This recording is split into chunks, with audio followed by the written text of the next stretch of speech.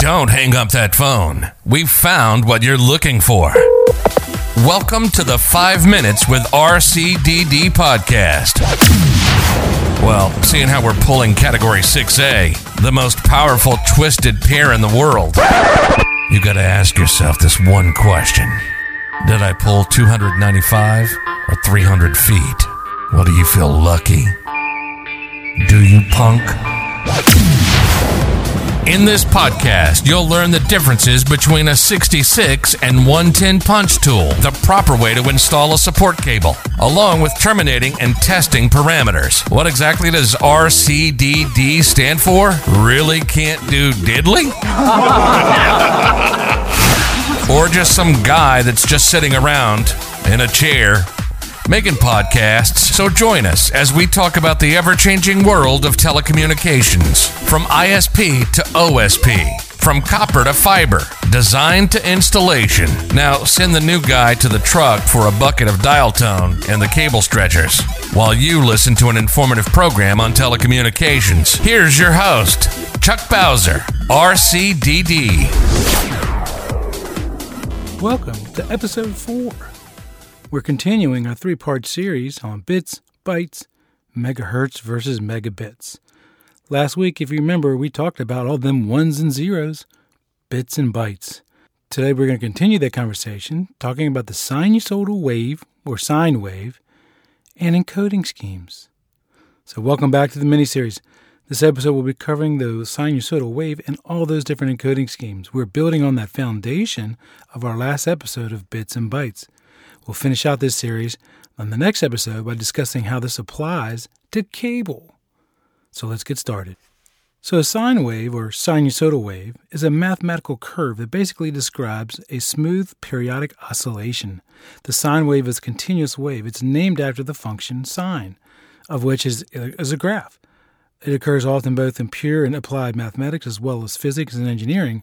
But today, we're really just interested in signal processing. And it's hard to imagine a sine wave in audio format, but let's try this anyway. So grab a pen and a piece of paper and let's go. First, I want you to draw 3 parallel lines equal distances apart horizontally. The middle lines can represent 0 voltage. The top line represents maximum voltage. Today, that's an area that's going to be 5 volts. And the bottom line will be negative 5 volts. Now we're going to draw a waveform, kind of like the letter S, but laying on its side. What you're going to do is you're going to start at the most left point on that centered line. By the way, that's 0 degrees. And you're going to draw up and to the right at the same time until you reach that top line.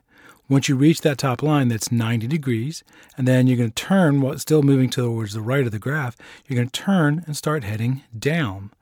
When you go down, when you cross that middle line is 0 voltage, and it's 180 degrees. You're going to continue on until you reach the bottom line. Remember, that's negative 5 voltage. When you hit that bottom line, that's 270 degrees. Once you touch that bottom line, you're then going to change the direction and head up again until you touch that middle line. At that point, that's 360 degrees. So if you were to take that S that you just kind of made and flipped it back over itself, it would make a circle. That's where this 360 degrees comes from. One complete cycle to maximum positive voltage down to the negative voltage and back to 0 is one cycle. The distance between the beginning of one cycle and the beginning of the next cycle is called a wavelength. The time at which it takes that complete that one cycle is known as a period. The number of complete sine waves generated in 1 second is called a frequency. And that's also measured in cycles per second. It's more commonly known as hertz. You might remember we talked about megahertz, right? The height of the sine wave is called amplitude. The higher it is, the stronger the signal. In analog form, that means it's louder. In digital, it just means it's more voltage. For us, we're talking about digital signal processing, so that's going to be maximum voltage. The highest point of any wave is called the peak amplitude or peak voltage. So again, let's kind of use a parable to explain how this all works. We probably all remember at an early age when we were school kids, and we talked about distance, time, and speed and that relationship of how those three are actually all connected together. Remember the whole discussion? If a train travels east at 70 miles per hour and blah, blah, that's the relationship between distance, time, and speed. One thing I like to do when I'm on road trips is I like to exercise my mind. It helps make the trip go faster, helps keep me alert. So one of the things I like to do is I like to calculate how long it's going to take me to get to my next goal. Sometimes it's the next state. Sometimes it's the next gas station, or sometimes it's the entire trip. So let's say if I'm driving at 70 miles an hour and I know that my next goal, which happens to be, let's say, for example, my home, is 140 miles away, I know that it's going to take me 2 hours to get there. Well, a wavelength is very similar to that. The formula for a wavelength is basically a wavelength is equal to speed times time. If a wavelength is a length, i.e. the distance, then we can use that time to compare the speed at which it travels through space. In communications, we use electricity.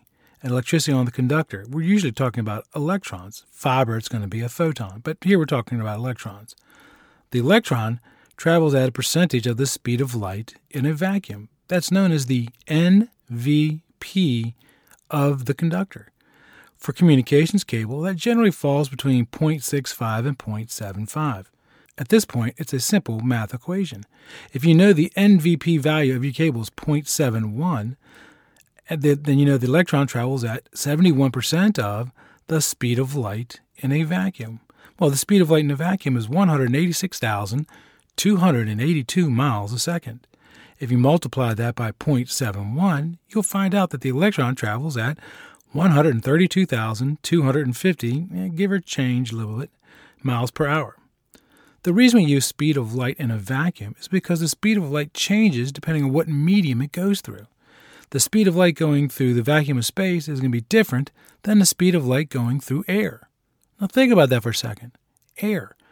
Well, is the air more clean in downtown Alabama when you compare it to, say, downtown Los Angeles? Right? There's more contamination, more fog. It might delay that light, slow that light down. Same thing with water. The speed of light in water depends whether it's going through salt water or seawater. Depends on whether it's going through salt water or fresh water, and how contaminated that water is. The saline in the water could actually refract and slow down that light. So it depends on the saline content of the water. So in order to take out all of the different things that could affect the speed of light, that's why we use the speed of light in a vacuum. The speed of light basically in space. Because the speed of light in space is always going to be 186,282. That's how we can measure down to the inch how far away the moon is from us. When we shoot that laser light source at the moon, at a reflector that was left by one of the previous astronauts, there goes your conspiracy theory, you never went to the moon, that light bounces back and we can figure out the time, how long it took it to go all the way up there and back, and we already know what speed it travels. And it's a basic math calculation. We can figure out exactly down to the inch how far away the moon is from us. Now, to bring this back to our discussion, the speed and the formula for wavelength, in case you forgot, wavelength equals speed multiplied by time. And to connect this together in signal processing, that's where you come in with your encoding schemes. Because that sinusoidal wave is exactly 1 second. And there's actually an internal clock between the transmitter and the receiver. Now, there's way too many encoding schemes to discuss in a 5-minute, 10-minute, 15-minute podcast. So let's limit our conversation to just a few of them. For example, we're going to talk about non-return to zero level, non-return to zero inverted, and the Manchester scheme, because they're the most popular. They are serial encoding mechanisms. Each one of those has different characteristics that makes it useful in different applications. There's also unipolar and bipolar versions of many of these types of encoding schemes. A unipolar has the transition between zero, i.e. the center line of our drawing, and the maximum voltage, which is the top line. A bipolar system has a transition between positive and the maximum negative. So it goes from the very top line through the middle line down to the bottom line. And any method can employ a bipolar encoding scheme. So non-return or zero, or NRZL, L standing for level, every time the voltage is at 0 volts, that is considered a 0, because remember, everything's a 0 or a 1.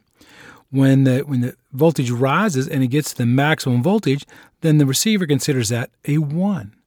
Now, as it turns out, digital signal is not absolute, meaning depending on the kind of transistor technology that's being used, it's going to use a range to determine whether it's a 0 or a 1.